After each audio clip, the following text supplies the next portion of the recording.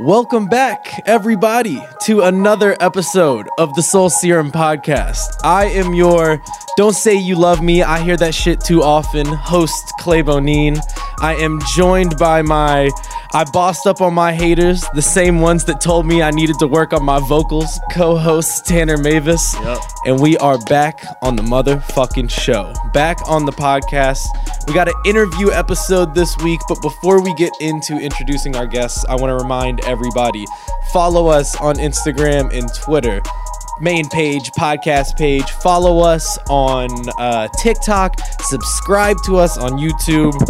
Join the Patreon as well. A lot of fun benefits going in on that.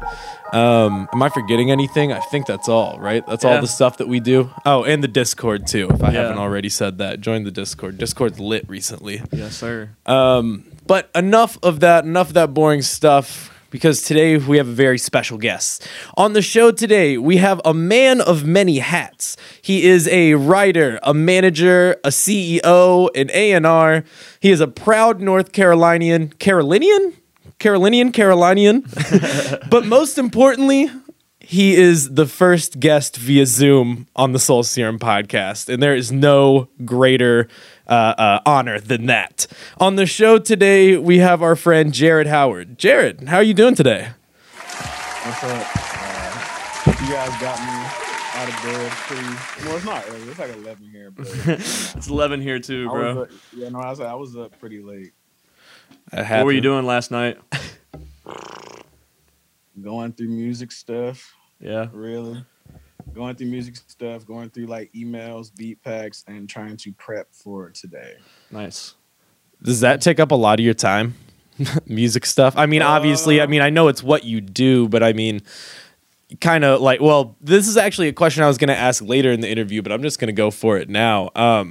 Do you find it exhausting, like going through music stuff like this sometimes? Like, because for me personally, and this is kind of directed at Tanner too, but like I'm really happy that there are people like you and people like Tanner who will like sift through the new music and kind of tell people like me what's worth it and what's not. But I know that it takes a lot of time. Like, it is a time-consuming activity. Does that ever get like exhausting to you? Nah, it does get exhausting. It's just like, I mean, I'm sure Tanner knows too, but it's like the submission part too. Mm-hmm. Like everybody, and like once you get like a bunch of industry friends, then like the music is either gonna be like either decent or like really good. But then like at the end of the day, you don't really have like a lot of I try to set like an amount of time where I go through submissions or new stuff or to go dig for new stuff, because I also like find it fatigue for me to be like, hey, sometimes I want to listen to stuff that I want to listen to. For sure. Want to go listen to somebody new that I want to listen to. Not to say that I don't, but it's just kind of like, you understand what I mean? Like, yeah, definitely. It's just so many people sending you so much music just from people that you know in the industry, your friends, like. It's a different level for you. It's a different level for Jared because he's writing for Lyrical Lemonade, like one of the biggest blogs out right now, and also he's an A&R, so like it's literally like his job to like sift through all this stuff. Like, I'm just trying to find talent to like work with and put on our channel for now. Like, I could potentially go be an A&R like one day. Like, I don't know. I feel like that would be cool, but like I think Jared is at like a different. He's getting a lot more submissions than I probably am. For sure. But I gotta imagine for like a lot of the Lyrical Lemonade stuff though, like it's kind of what you're describing. It's already kind of past that, like it's already decent at the bare minimum. Like, do you ever get music like submitted to you that you're supposed to write about that you were just like, wow, this is not good? Or is it always at least okay?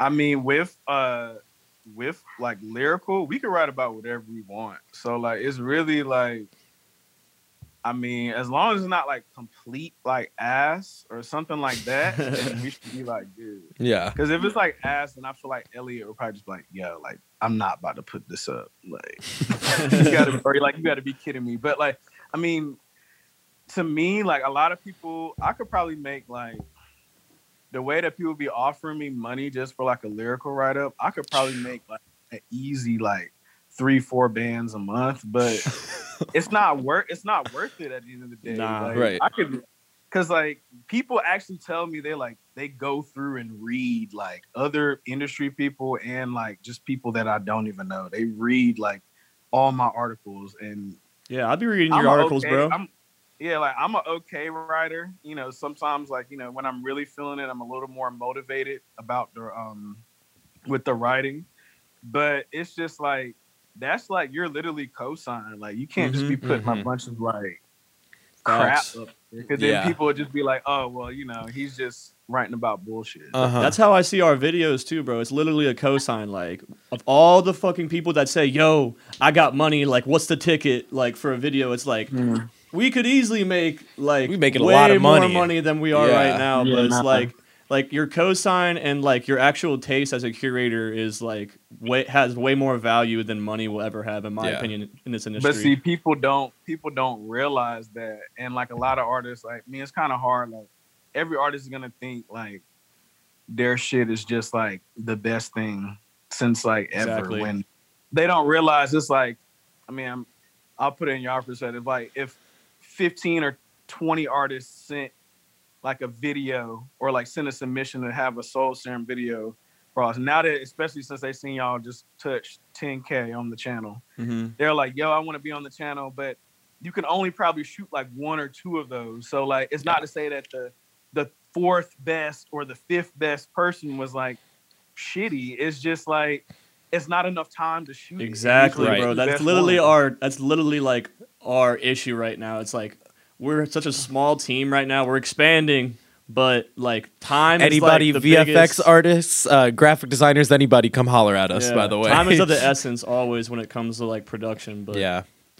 Well, we got a little ahead of ourselves here. Let's take it back for a second. Before we get into any more Lyrical Lemonade, Stray Dogs, or even a little bit of the Charlotte Hornets, will you tell me about where your journey with music started? Like, obviously, I know that you're on the business side of it, but did you ever make music yourself? Did it kind of start as like a personal thing, or have you always wanted to like be on the non-music side of music?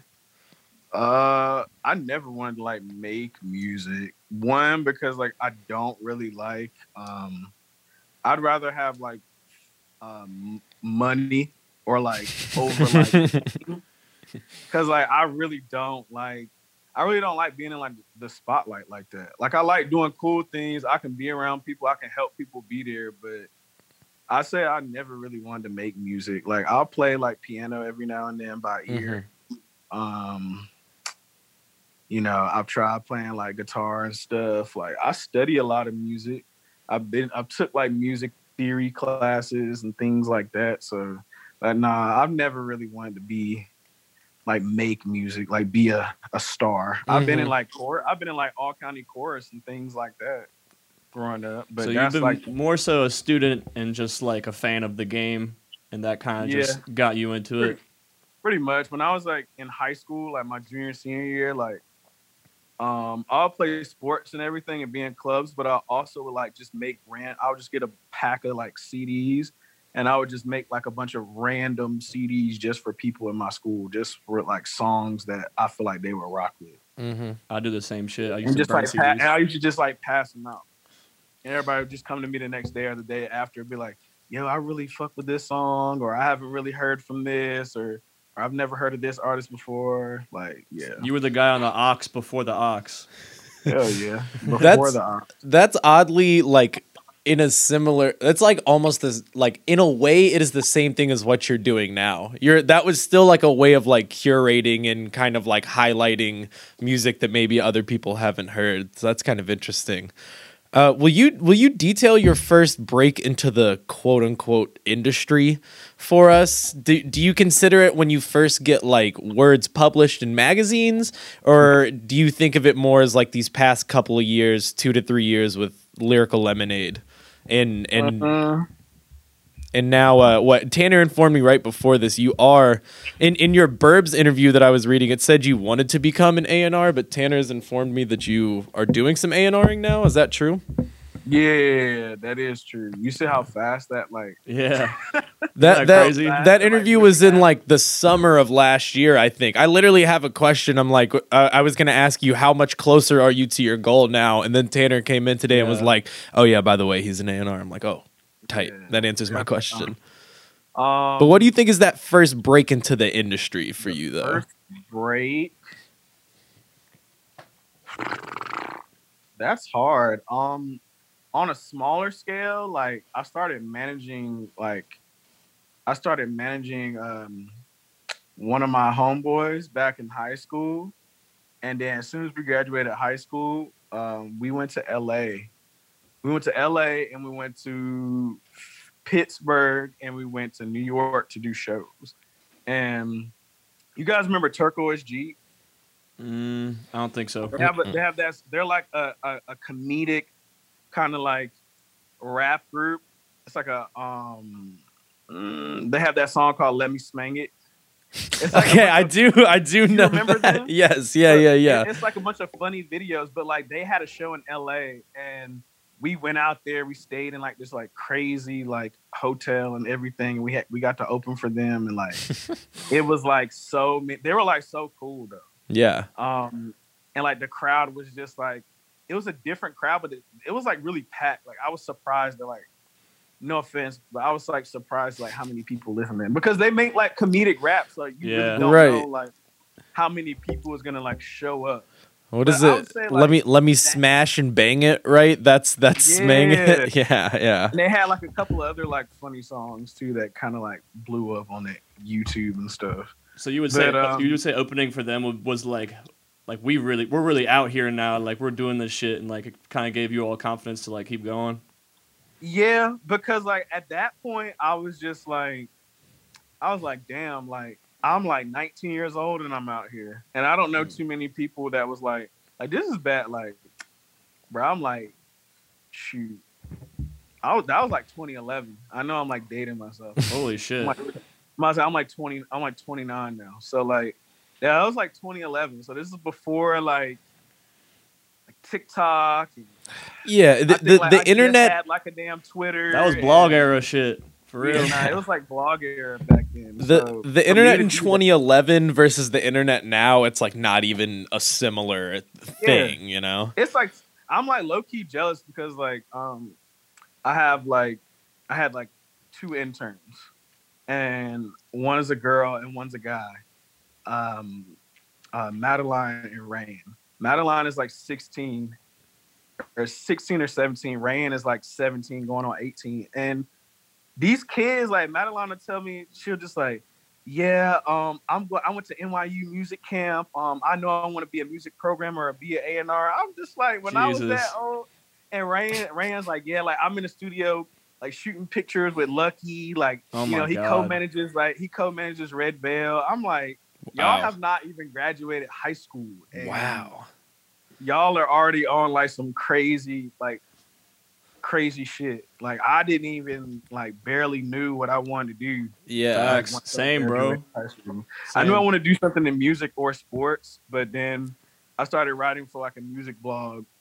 My freshman year of college, like Artistic Manifesto. Yep. That's based out in it was based out in Maryland, but like all the writers were like from a bunch of different so let's take it from there though. Like so you're saying your interns are like going to school for music business and they're kind of just getting plugged in, like, and you say that you're kind of jealous. Did you my interns are doing music on the side. Like they don't have facts. They're in high school. Like they don't have any like music business classes. Okay, they're like seeing this stuff like on the internet and just doing it. So and like, back then it wasn't like, I don't know. It just, of course, like the internet is advanced and everybody has a show or platform now. But it's just kind of like back then people just wasn't just on top of it like that. Right. Definitely. I guess my question was going to be, like your early stages, like you were saying, you're managing somebody and you were writing for an earlier blog that you just mentioned. Did you go to college for like the music business, or did you get like another degree, or did you even graduate? Hell nah. I went to I did graduate. I went to UNC Charlotte. Go 49ers. Hell yeah. I'm glad you know that. You know, the only notable alumni who went to UNC Charlotte is Clay Aiken. Fire. Clay Aiken went there. We got a bunch of NFL players now, though. Yeah, true. But I was my name is Clay, so like since the fucking third grade, people are like, "Oh, Clay Aiken." So I was just like really surprised to see like his name pop up when I was doing this. But I'm sorry, go ahead. But yeah, I went to UNC Charlotte. I have a computer science major and a communications minor. But I mean, I loved UNCC, but I didn't take no music classes here because like everybody I was like talking to, like just on the internet, just that was already ahead of me or like managing or like in the music business, they all told me it was just like even if you took classes, like school did like nothing for them. Yeah. You kind of see how like same. Not to discredit like a lot of my homies, but like all these people that go to like University of Southern Cal and like Syracuse and like NYU, like they have it a lot kind of easier because like y'all are literally in classes and like a lot of y'all professors like either work in the industry or can like connect you with somebody that's gonna, you know, put you in the industry. Like out here, especially being in Charlotte, like I really had to do everything on my. I really had to do like everything kind of like on my own, or kind of like just watch everybody and like learn like everything on my own. People constantly ask me, they're like, "Yo, how'd you do this? How'd you do this?" I just found somebody that did it on the internet and just either hit them up and asked them how they did it, or just took a note on like what they succeeded at or what they failed at, and just applied it to myself. I personally resonate with your story because I feel like it's very similar to me. Like Charlotte, Cincinnati, like not really hubs of like hip hop or just like music in general. Music in general. Like I went to college and graduated from Northern Kentucky University. I graduated with an organizational leadership degree. Like my junior year, I knew I wanted to get into the music business, and I started Soul Serum. And I went from wanting to be a teacher and a coach to just finding the easiest degree to just graduate with, because I knew that like I didn't really need a music business degree to get into the music business. But like it really like I don't know, it makes me happy that like people are like you have been doing this shit for a while and you've been successful and now you're doing great things, and you didn't come from like a music business degree background and where it's just kind of like, you know, a DIY kind of approach to carving your own lane. Hell yeah. Because, I mean, still at the end of the day, like, you can take all the classes that you want, but, like, if somebody, like, I don't know, somebody's, like, doing it from, like, the ground up, like, there's a couple people I see are just, like, Veli. Yep. He's really killing it. He's from Philly, right? Hell yeah. But see, like, he didn't go to school or none of that, and he managed, like, BFB Pac-Man, PP Cocaine, like 645 AR. Stay like, Solid Rocky. Damn, that is a solid lineup of artists to manage. All artists have deals. It's the same thing with like what's his name? Same thing with like William. Yep. I've never met William, had like conversations with him like online, but dude manages Lucky, and dude was like starting up a blog with Jordan and him, like with Animal House and everything. And like so, but like they're from Ohio too. Shit. Yep. Yeah, I'm about to say they did that shit just like off the strength, just off of like curating on some culture shit. So to me, that's like more respectable than like, I mean, not to say that the other people didn't work hard or anything, but it's just like a little bit like like you're kind of getting it out the mud off of the strength of your music taste and just like your just belief in yourself that you can really like do this shit, and the power of the internet, obviously. Yeah, like, that's really it for real. Nah, hell yeah. Will you tell us about the artists that you manage at this current moment? I know you have a couple under your belt, but will you tell us who you manage right now? Right now, like I manage Papi Chulo Teach. He's an indie pop singer out of Las Vegas. I manage Tino Season. He's like a 17-year-old kid out here in North Carolina from Gastonia. Such and a I cool managed city name, by the way. Gastonia is literally like nothing there. Really? But it's funny because Hassan Whiteside was born there and came from. Hey, shout out Hassan. Shout out Hassan Whiteside. But it's really nothing in Gastonia. And Ducey Gold, that's who else. That's the other person I manage. Soul Serum podcast alumni. Yeah, a podcast alumni, Soul Serum video channel. Yes, sir. Alumni.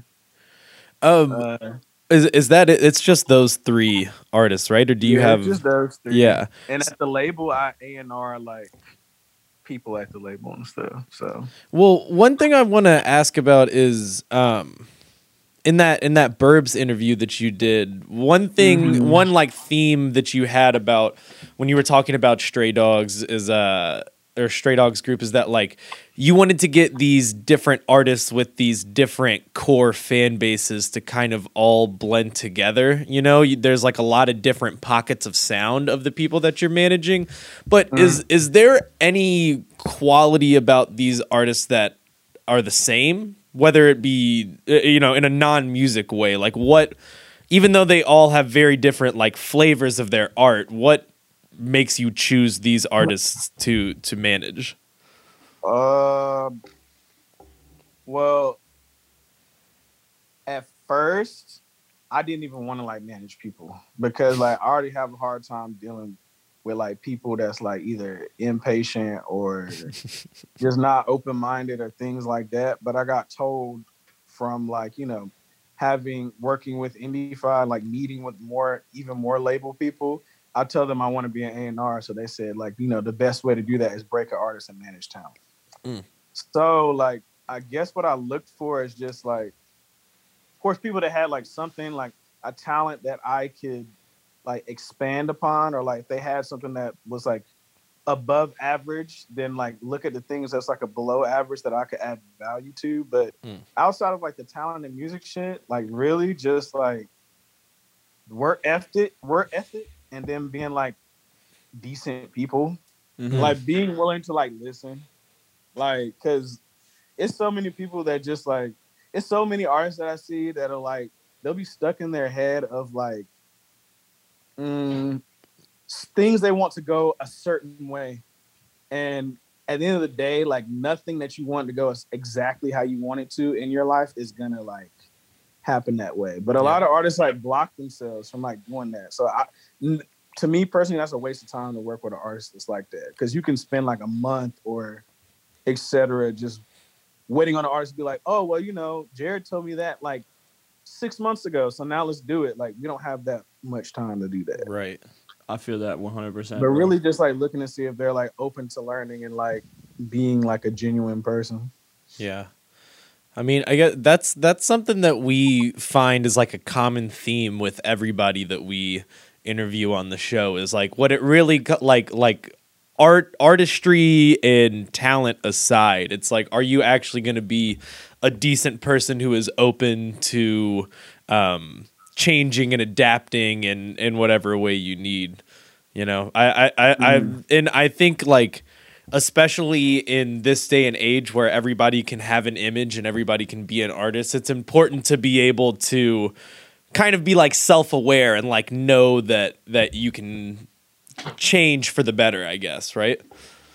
Nah, for sure. You have to adapt. Like, I mean, look at like people like, I don't know, Drake and Jay-Z. Like, they've lasted this long because they can adapt to everything. And everybody keeps saying they're going to fall off. It's like, they're not going to fall off because they're just going to surround themselves. It's like Kanye too. It's like, they're going to surround themselves or do something new. Like people see it as like them, like when people get on Drake about jacking people's like flows and everything. But it's just kind of like, he's trying to practice. He's going to hop on a song to practice the flow. Yeah. And if y'all clown him for it, then he's either going to go back in and work on that flow for the album, or he's either going to not use that flow at all. I've always thought it's amazing how Drake's ear and his team are just super tapped into the underground and, you know, the hottest Somebody up say and coming Drake- producers and artists for real. Nah, fast. Somebody said Drake was Drake was playing like what Cash Cobain, Yeah. like on his store and stuff like that. Like there's people that like He I'll followed walk like down somebody from Surf Gang on Instagram or something like that. and I Yeah, was just one of like, the what producers. hell? I'll walk down the street and ask like 100 people here in Charlotte. They won't even know who the hell I'm talking about. when I say Exactly. Cash Cobain. But the biggest artists, arguably one of the biggest artists in like the world, like knows like and playing dude music on his live. Like he's studying this because he's trying to like be around here for a long time. So that's why when people tell me like, oh, he's gonna fall off, like Hell no. I mean, he's probably not because he knows what it takes not to fall off. He's not trying to box himself in and just do one sound. And it's more than music with Drake for real. Like he's gonna be. I mean, I know he's already doing like executive stuff, but like he's going to be a great executive. Like when when the music becomes more on the back burner. I don't know when that time will be because he's still hot as fuck. But Yeah. Drake. Yeah, it's gonna have to be when the music hits like the back burner. Yeah, exactly. He'll be a fire executive. And his OVO radio too. Like he's always playing new music. Like he was playing like Lucky and a bunch of other like artists. They played Tia on Friday night. Did they really? Ooh. On that OVO, they played Lotto Fire. Wow, that's sick. on like it was like on OVO XM radio, like Fridays. I'm sure that Whatever it's called. co-sign from OVO Radio means a lot for real. Like as far as the industry and getting your foot in more doors. Hell yeah. This conversation's got me thinking that like, I mean, this isn't really that hot of a take, but Drake is very LeBron-esque. Like, think about it. Like LeBron has found a way to evolve and adapt his body and his playing style over this 18-year career, and he is still, I mean, before he got hurt he was in like MVP conversations.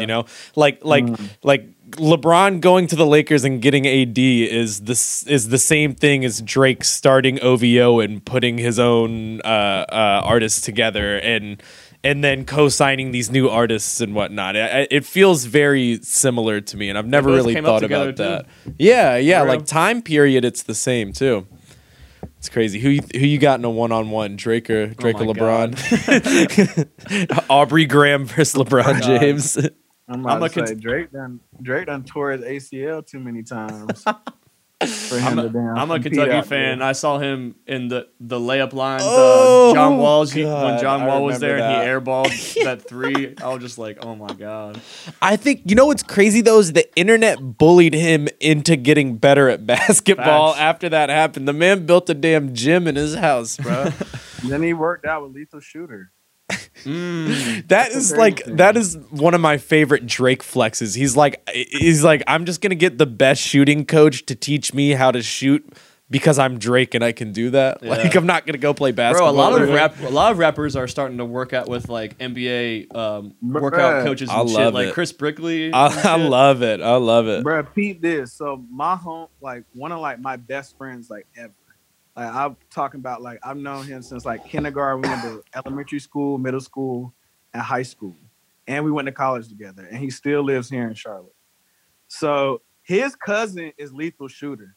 So Damn. I'll be seeing this man like I've seen this man like a couple times. I've been to like, been around him a couple times. Like, but the fact that like he be having like Drake and French Montana and Lil Yachty like paying because he be working out with like KCP and like AD and like Michael Kidd Gilchrist. I'm just thinking like y'all aren't going to the league. Like what are y'all doing? Like they literally paying for just so they can like shoot good in like a pickup game. I'm just like, yo, and then get a video and post it on their Instagram or some shit.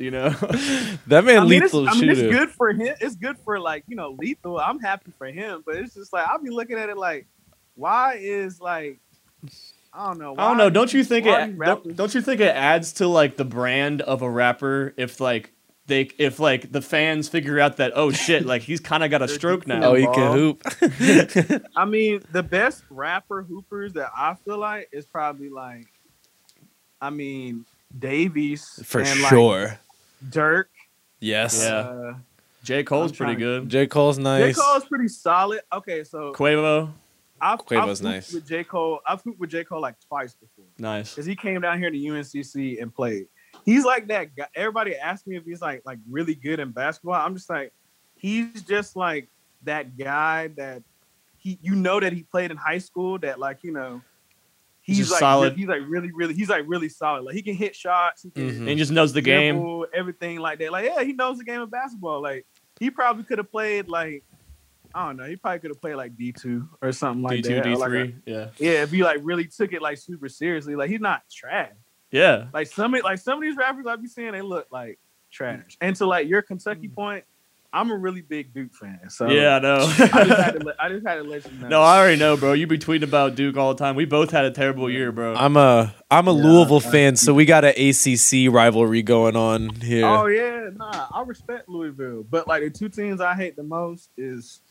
I hate Carolina and I hate Kentucky. I cannot stand them. I think it's the same way with like North Carolina fans. Like they hate Duke and Kentucky hates North Carolina and Duke. Kentucky hates Duke and North Carolina. So I was like, as long as they don't win that shit, then I can live. Yeah.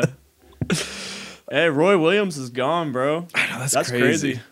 That shit crazy to me. Because you think about like ever since, never mind. I was born in 92. But like, as far as like, ever since, I was in like grade school, I can remember like Roy Williams like being like, have you been to Cameron Indoor?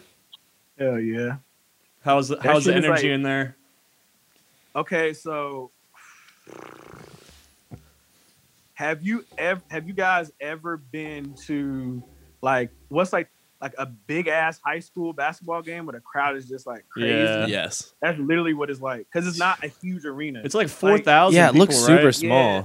Like if you go to school, like that's what makes it like crazy like that. It's kind of like a small venue like for like a Cardi show or like a cult fan base type show. That's you know what I mean? That's the perfect music analogy. It's like imagine like if Cardi wasn't in like a stadium or like a festival thing, like a festival stage, and was at like your small like mom and pop venue that could fit like maybe like 1,000 or 2,000 people. That's insane. Because if you go to Wake Forest or like you go to like UNC, like even like the University of UNCG, like UNCG, A&T, like UNC Chapel Hill, like UNC Charlotte, like all their stadiums is bigger than Duke shit. But like interesting because like it's like super like intimate and packed, like it gets like super hot in there. Yeah, and, like it just hits different, man. Yeah, it's like really different. Because like, the people that get tickets for that, like those are the die-hard fans. Just like at the Cardi show, you go to a venue show, like those are the die-hard fans. It's not a festival to where like the die-hard fans are up front and everybody else that kind of like Cardi are in the back, like. You know what I mean? Like everybody's there for a reason. Fans, yes, at the Duke game. Yes. The only way I got to go to a Duke game so far that wasn't at a neutral site, like I've been to the ones that's been in like Charlotte versus Davidson when they had Steph Curry and like I've been to like to the ACC tournament and like Greensboro like plenty of times. I'm from Greensboro, but like the only times I've been to in Cameron is because my homeboy that I went to high school with, he knows I'm a big Duke fan.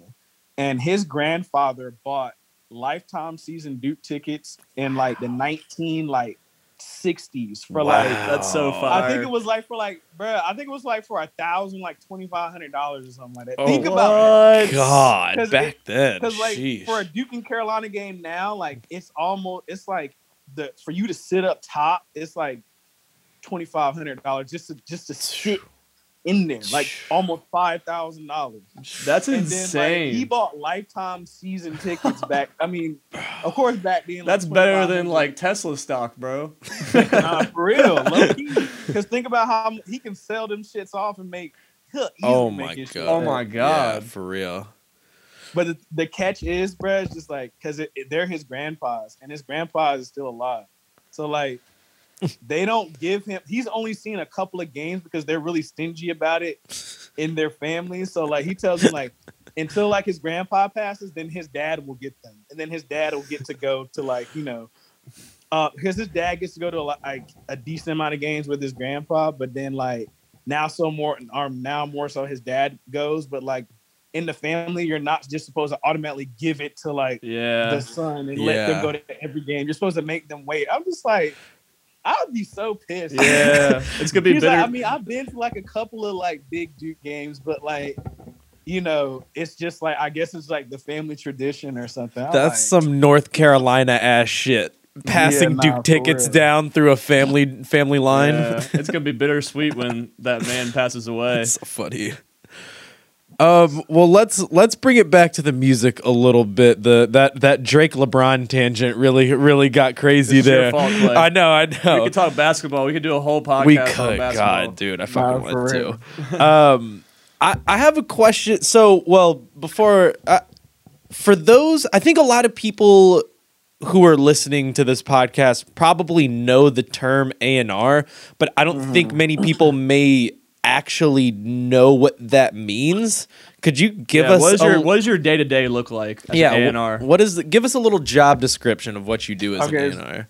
I'm about to say which one first, like the description or was my day-to-day? Give me the description and then give us like your day-to-day, like what have you been doing the last like couple weeks?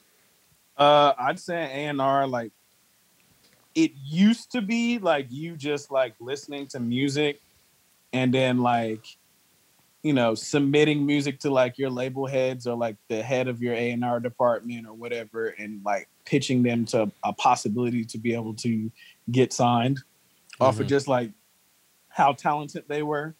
And like, being in the studio and like building out records, helping out songwriters, helping like placing songwriters with like certain artists, placing certain producers with, certain artists and so on and so forth. Today is more like, it's a lot. Like, it's literally like, I'd say like being an A&R is like very similar to being like a creative director. Because like you're doing all that, like I'm going through beat packs and like I'm pairing them up with like people like Tia or 2C or, like, hey, Baby will sound good on this, or my own artists like, Tej or Ducey or Tino and whatnot.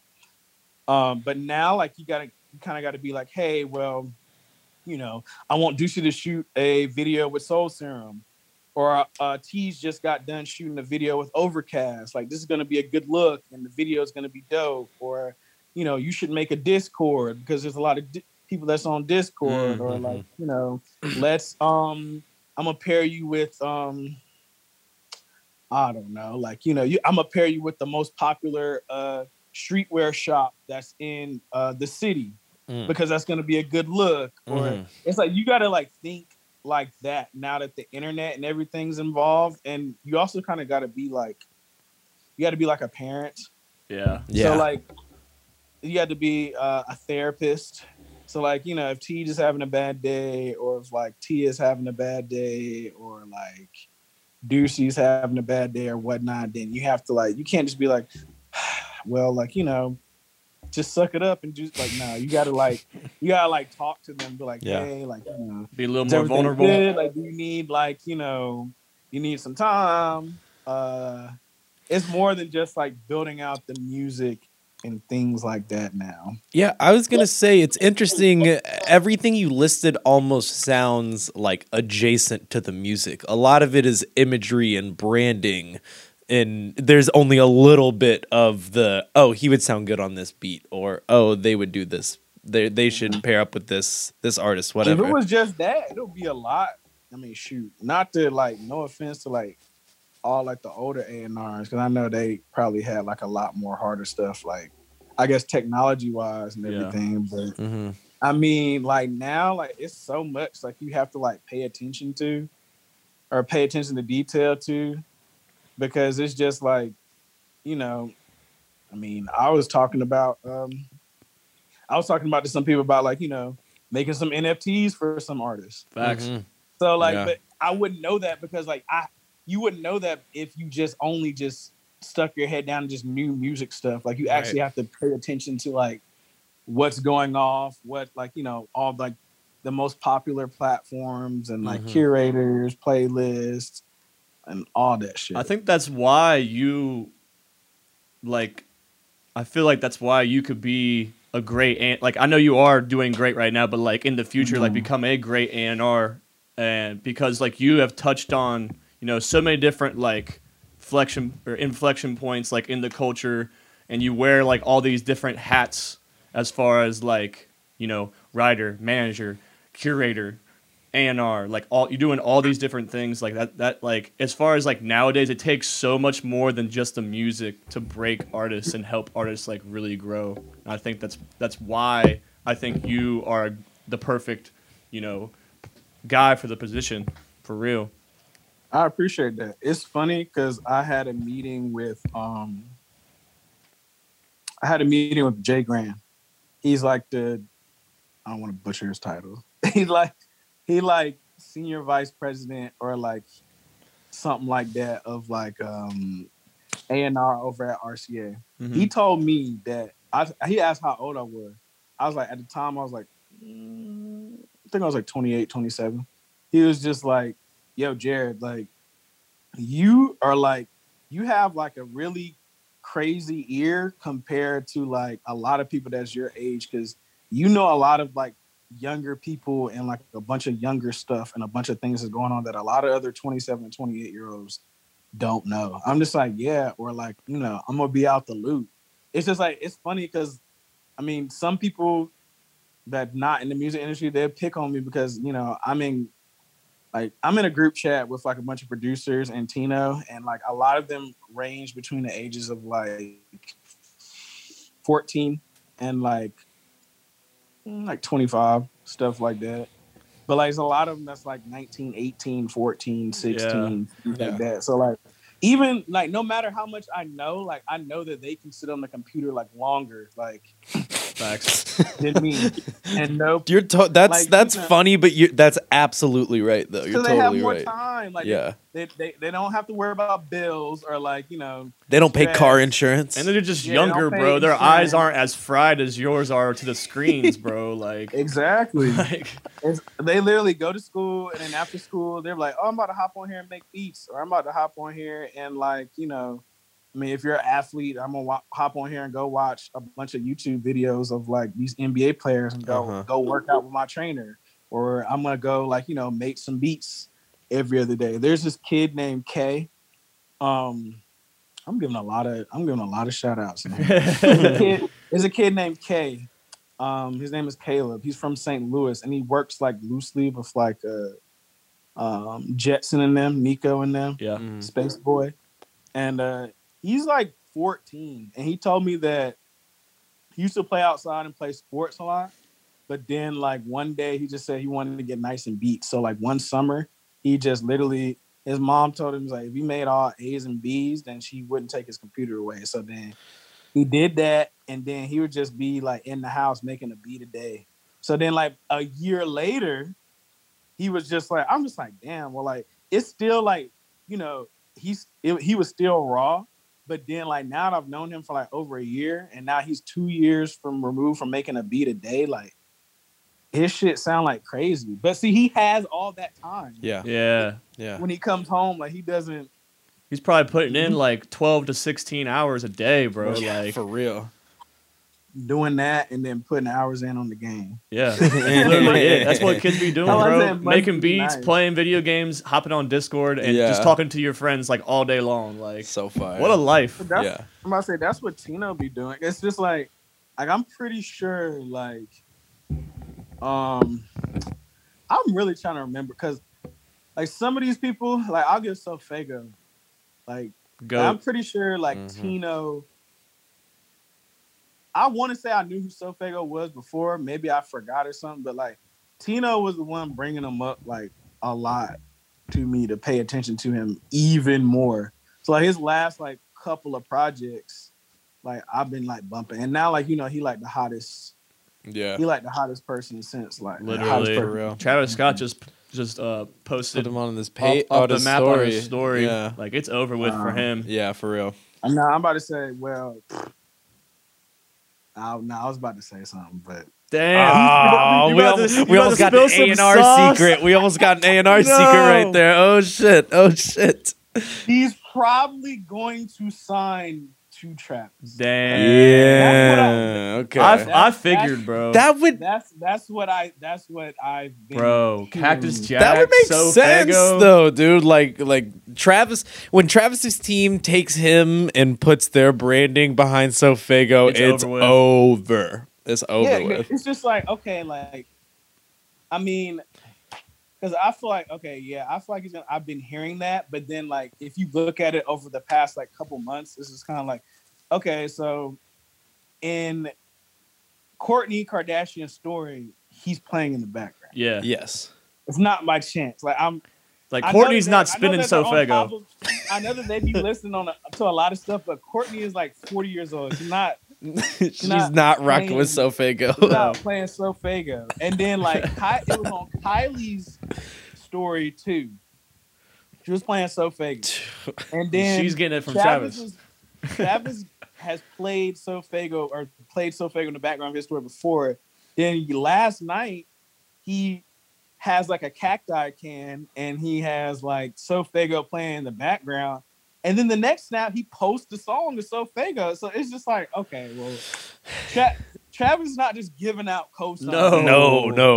Because, a cosign from him is just like, everybody's going to go run the song. Bro, I was literally thinking that this morning. Like, I would love to know, like, the direct data of, like, when the screenshot goes on Travis's story and then, like, a 24-hour period, like, how much that's, like, directly from Travis. I know it's kind of hard to track directly of how many people that go from his story to Spotify or something. But I think even if you had the chart, and it wasn't any like from this source, from this whatever. Like I think you would still see like an insane spike. He had like 200K monthly listeners like back in December, like if that. Like now he's almost at like 3 million. Like it's insane. He's been going up so crazy. And like to your Travis point, like the thing I've always wanted to know, like because when Kylie will post artists out and they just blow up after the song blow. I want to see that chart data because I don't know if Ducey told you, but Ducey knows Mr. Beast. For real? I did not know that. That's a funny. Bruh, like Ducey knows Mr. Beast, and like if like Mr. Beast or like his boy like Chandler, who like work like helps out Mr. Beast, if they like post like Ducey music, or like if they made a playlist randomly and just put Ducey song on there, stupid. Bruh, like Ducey will get like 10K plays in a day. Yeah. Just off of, like Mr. Beast is like biggest, like he's the biggest YouTuber besides PewDiePie. I was gonna say Mr. Beast is huge, but like I don't fucking watch like YouTube shit. Like I don't know, I can't compare him to anything else. But I know that he's huge, so like that exactly. That proves the point. But see, I'm saying like, damn, like he really had this much say. Like I can imagine like what if like Jake and Logan Paul just told you like, yo, listen to like, I don't know, they were just like, yo, I fuck with the Soul Serum podcast. Like how many views how many on average views like per like what y'all are getting now? Jake and Logan Paul, if y'all are listening, bro, I'll pay for the shout out, bro. What's up? What's good?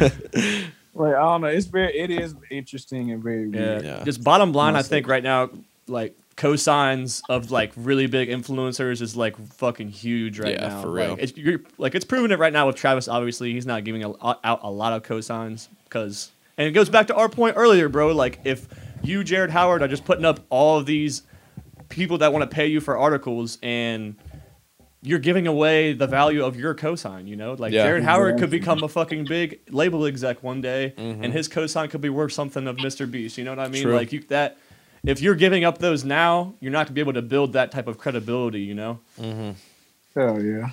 I want to ask one more question before we wrap up here. As a person who is from North Carolina, went to college in North Carolina, still living in North Carolina, will you talk about the moment that your state is having right now?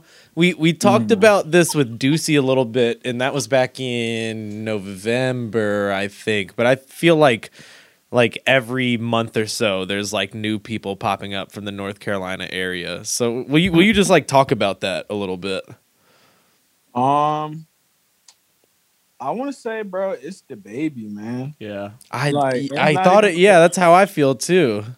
And it's not even because he's like an artist on like the label that I A&R for, but it's just the fact that if we're looking at it, then J. Cole, he really popped off from him. Yep. If you want to take it back even further, like we had Clay Aiken, we have Fantasia, we have Petey Pablo, we have Ninth Wonder, Little Brother. That was probably like the big Ninth Wonder, Little Brother's probably the biggest rap that was in here. but like still like nothing else from the. It'll be like here and there, like people will pop off. With Chris Daughtry, excuse me. Hey, oh my god. So when DaBaby popped off, not to say that J. Cole never said anything about North Carolina, but J. Cole had to go to college in New York to like pop and like network and everything. Which is there's nothing wrong with that. And like everybody here loves him. He's like you know, I love J. Cole. Yeah. Because I love his music and because he's from here and he rep here. But when Baby popped off, like it literally like you started seeing like people was like, oh well shit, well let me pay attention to Stunna, or you know, let me pay attention to you know, Mavi's going up, and then you know Western Estate's got a deal over there with like Arista Records. Who else? 2C as well. Tia's going up. 2C is like, you know, popping off. Yeah. It's like a lot, like there's a lot of people getting a lot more deals and a lot of eyes on it because I figured like, and it's like I always tell my boy Hunter at Burbs, I was like, you live in Chicago, so you have like the most legendary like superstar like musicians like top Billboard, like it's normal for you. Yeah, like Common, Kanye, like Dirk, even non-rap stuff like too. Even non-rappers. Like I was like, from here, like I don't think I've ever witnessed somebody as big as DaBaby next to like absolutely J. Cole. Totally, because J. Cole really the only other person I've seen with like a #1 record, a Grammy-nominated record. Yeah, like Baby popped off and like he got 6 Grammy noms already. That's so crazy. And he's been Could you see it at a local level, like in the city, like feet on the ground? Yeah. Could you tell after DaBaby popped off? Hell yeah. Because like people always get shocked and surprised. Like, mind you, like I went to college here from like 2011 to like 2016 or something like that. So like he was going by Baby Jesus. Yeah, I know. All that old DaBaby stuff, by the way, is like insane to go back and look at, like pre-Suge Baby is crazy to me. It's kind of crazy. Yeah. Because like if you go back, like just going out to shows here, local shows here, he would like him and De Niro Ferrara, they will always have like the most people pull up at the show. Yeah. So like it's not to say that like he never had like love in the city like that. Then like he always had the most people, one or two most people pulling up to the show. You could always go after the show and talk to him. He'd be in the crowd just like doing this, that, and the third, which is cool. And people will always be so shocked, like, how could you like go up and speak to the Bay? It's just like, bro, like he wasn't this big like that. He was doing local shows. He was doing like South by Southwest and like, you know, going to perform with performing in a diaper. Boozy. Yeah, performing in a diaper, being with like having songs like Boozy and people like that. But like to watch that to like what I'm witnessing now, like this crazy. It's like insane. It's insane. In a certain sense, it's bigger than J. Cole because of like all of these like. Bro, he's got a song with Dua Lipa. Like he's doing like crazy like pop songs, bro. He got a song with Post Malone. That's crazy, bro. We got a song with freaking It's definitely you know what I think I think the difference is it's that more of his personality for real. Well, like J. Cole's so much more like I was gonna say of a person. J. Cole, like I feel like people have to more actively listen to J. Cole and actively want to digest that and enjoy it. Whereas DaBaby,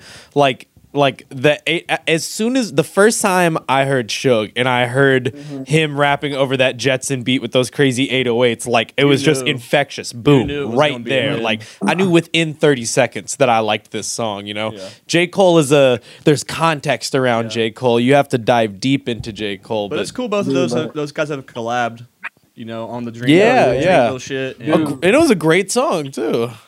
Dude, I promise y'all, like, if you walk around Charlotte, Raleigh, or Greensboro, or Fayetteville, you will see J. Cole, like, just... I mean, I know he stays in New York a lot, but I always tell people, he is the most regular, and this is not a bad thing, he's the most regular, famous person, like, I've ever seen. Like, he's the type of person like he'll be like, you could be hooping at the Y in like Raleigh, and you can walk in, or you could just be in a hoop session. J. Cole will walk up, be like, "Yo," he said, "Can I run next?" He'd be like, "What?" Like, yes, like what? And he'll be in the Y just chill. If you be in the grocery store, he'll go, and because he doesn't have that, like, not to say that, like, you know, Baby has like a superstar energy and like a certain bravado that he carries and shit. Yes. So, you know, naturally people will want to try him.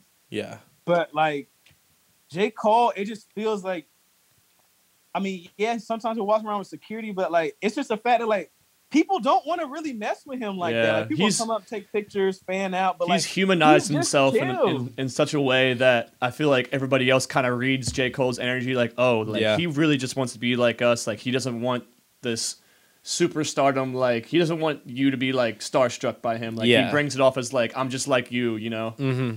Definitely. Bro, I've never in my life heard somebody trying to press him in North Carolina ever. And that's weird because like normally like people will start hating like from where you're from, but like it's because he's such a laid back person and so chill. Like people respect that and they'll just be like, oh man, that's cool. Like, you know, it's cool. And he does a lot. So like, I mean it's weird. It's different because he's so big, but he acts so normal. I remember when we were hooping with him, he was just like, everybody that was hooping with him, just like, yo, like, I'll cop y'all lunch. Like, let's pull up somewhere. I'm just like, that's so dope. You just met us. You don't know anything about us. He's just seems like a genuine good dude. That's fantastic. Genuine, laid back, relaxed dude.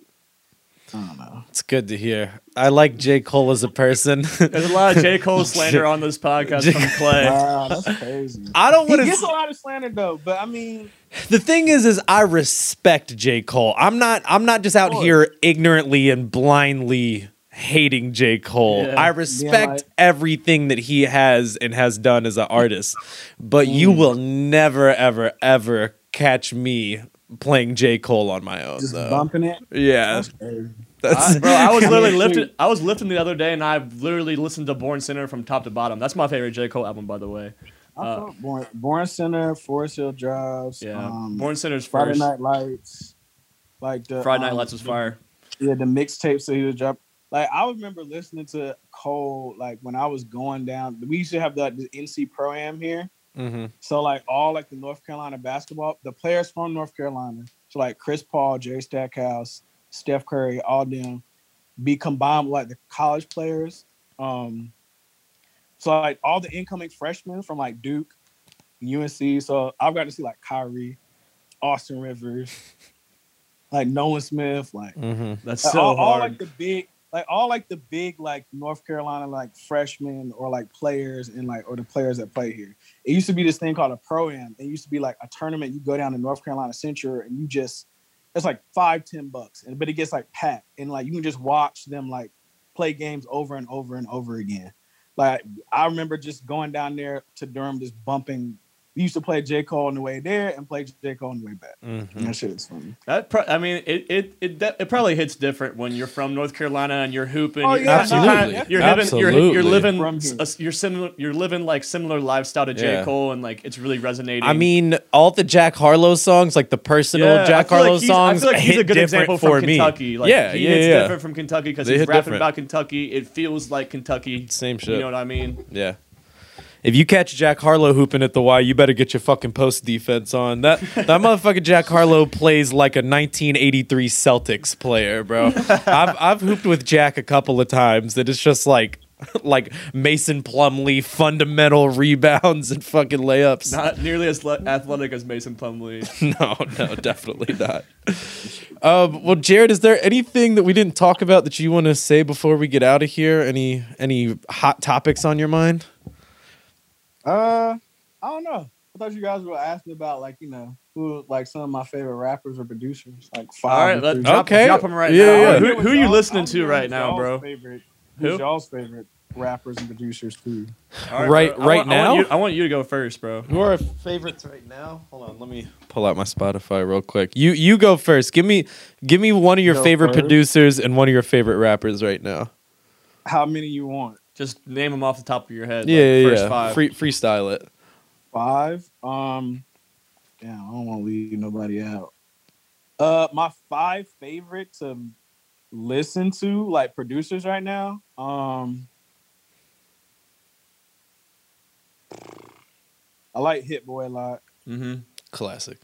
I like. I've been listening to a lot of like Working on Dying. Same. Fucking dude, they're the best right now. Pierre, of course. Yeah, I feel like we have that new Pierre song's fire. There's a producer out in San Diego. Her name is I Love You Kimchi. She's so freaking dope, bro. Like this year, like I feel like she's gonna get like some big placements. She's from San Diego, but she lives in LA. I really fuck with her. Who else? How many is that? That's 3. Yeah. I mean, damn, I feel like I can name like some. I'm trying to get some producers that like don't really like people be talking about like that. You know who I really like that doesn't get talked about a lot? I like Pyrex Whippa. I think every beat that every beat that he's made, I think is so fucking good. Now you said that, Wheezy. Yeah. Oh God. Come on now. Come on now. In like the 5th producer, I don't know. I've been fucking with man, I mess with Molly Raw, of course. Yes. Bro. Molly Raw is so far. Yeah. And like artist wise, yeah, who's on your radar right now? I'm not gonna say like artists that I'm not gonna say artists that I work with. How about that? That's fine. I'll just mention some artists that I'm listening to. Lately, I've been listening to a lot of Sofago. Yep. I've been listening to a lot of still been listening to a lot of Baby Keem. Yep. I've been listening to a lot of Pooh Shiesty. Fire. Come on now. A lot of I listened to Baby Gid. I said Sofago. I said Freddie. Sofago. Baby Keem and Baby Pooh Shiesty. Pooh Shiesty. And I've been listening to a lot of Freddie Gibbs, and I've been listening to a lot of Benny the Butcher. That's a nice lineup. When I'm in a mood, when I'm in the right mood to like throw on some Benny the Butcher, that music makes me feel invincible. Like driving down the highway to some nasty Benny the Butcher. That's what everybody. People ask me like, "Yo, why you fuck with Benny so hard?" I'm just like, dude, it really makes you feel like, and everybody else I talk to, it makes you feel like I'm literally like out on the corner, like about to flip this bread. Like, no, it's real. And one of my homeboys was just like, "Yo, I fuck with Benny." I really get into it. My homeboy was just like, he's like, "Yo, you know, how could you say it?" He's like, "I really feel like I'm living this life." I'm just like, I was like, dude, like I grew up with you. You're not flipping bread. This dude is talking about flipping hella weight, driving it back and forth, and sitting in the penitentiary. You may like the content and the lyrics. But yes. You don't relate to this. I hate when people say like they say, "Oh, it's just like so relatable." I'm just like, dude, you're not relating to. I would never claim. Yeah. Me and Griselda really don't share many traits in our lives. No, anybody on the Griselda records? It's fire. In music, but it's like, come on. There's some of my favorite people to watch, like any of the like radio show freestyles. Like their Fire in the Booth freestyle is fucked up. I love Conway the Machine with his dope. Crazy, like I guess it's from like a bullet wound or whatever, like the way why his mouth is the way it is. But I don't know. They're fire as fuck. Who have you been listening to recently, Tanner? Give us a couple. I'll give 2 or 3 artists and producers that I've been listening to. Sofago for sure. Like I have it shit on repeat when I'm working out all the time. Yeah. Ken Carson, I've been bumping heavy. Ken Carson's cool. Yeah. Lancey Foe. The new Pierre, obviously. What else? Yeah, that new Pierre song I really like. I've been really into Babyface Ray recently. Babyface Ray and V's. Actually, you know, damn. if I had like a 6-person, that's the next person that I've been listening to the most. You know that him and LaMelo mess with each other a lot, or they fuck with each other heavy. Hey, I love the whole Flint and Detroit thing because if you read any interviews or watch any interviews with those dudes, everybody up there hoops. I think it's like a similar thing to like Ohio and Kentucky where it's like it's just a basketball state. I think Michigan is like that too. Like YNJ, Sada Baby, I'm sure Babyface Ray since the fucking GOAT since '99. I've been listening to a lot of Shorty Shorty too. I fuck with Shorty Shorty. Dude, yeah. I did an interview with him for Lyrical. He's so young, but like because of where he's from, like in Baltimore, like he's so like it seems like you're talking to like 30-year-old. Yeah. And he was like 22 when I talked to him. I was like, yo, like you could tell you've been through some shit. Yeah. Bro. Like the way that he moved and like his mannerisms and stuff like that. He cool as fuck. I fuck with Shorty. His storytelling. Some people get annoyed with his voice, but bro, like I love his voice. I can kind of see it, but like his storytelling to me and his like flows and rhythms, like from an A&R standpoint, I've been looking at that. I was just like, yo, he got it. Yeah, I love his voice, bro. I think it's super unique and like the way I don't know the scratchy melodies that he kind of has going on. Like I think it's super fire. The last song I want to mention before we get out of here is I've been listening to the song Michigan by Chavo like at least 5 times a day. Chavo's fire. You know, it's crazy. I think Chavo's sick, but that song specifically, like it's a Pierre beat, so obviously I'm gonna love it. But that beat mixed with Chavo just being this like, it's like almost like a little snake, like he's just slithering through the flow. Like I love it. It's so addicting listening to that song. When did that song come out? I think it came out a while ago, but it came out in 2020. I'm gonna say I've heard it, but like recently, like I've heard like 2 people that I was hanging out with, a group of people. I've heard like 2 people play it separately. It's at the same, like literally recently it's low key. It's one of those kind of like TikTok songs that's not like a quote unquote TikTok song, but like on my algorithm and what I get, like that song pops up quite a bit, you know. Had a Feeling by Chavo popped up on my funny feeling. On my fucking Spotify radio or some shit. And Me I was just too. like, damn, I haven't heard this. I hit the like button. Well, I want to remind everybody before we get out of here to follow us on Instagram and follow us on Twitter. Subscribe to the motherfucking YouTube channel. We got 10K over on the main page. I need the 10K on the Soul Serum TV page too. Yeah, Jared, go ahead and plug in your socials. Where can people follow you at? Yeah. I'm just gonna plug my IG, and you can follow me at JHOW2092. JHOW2092. I'll hit your DMs with some submissions of my own music. See what you can do if you like my product. I'll listen to it. That's a lot of people don't realize. I listen to like a lot of shit. It's just that I can't cover or respond back to everything. You don't listen to Clay's quarantine bangers. You like raps where people are lying the whole time? Hey. That's all right. Okay, I'll take that. You just gotta sell them on it. If you're gonna be like Tekka and be like, yo, like I'm not doing any of this. You know, that's respectable. That's more respectable than you just trying to act like. Yeah, I think that like melted a lot of people's brains when Tekka was like, I don't drive a Ferrari. No, I can't even drive, and people are like, then why are you rapping about it? And he's all the old heads just banging their heads on the wall.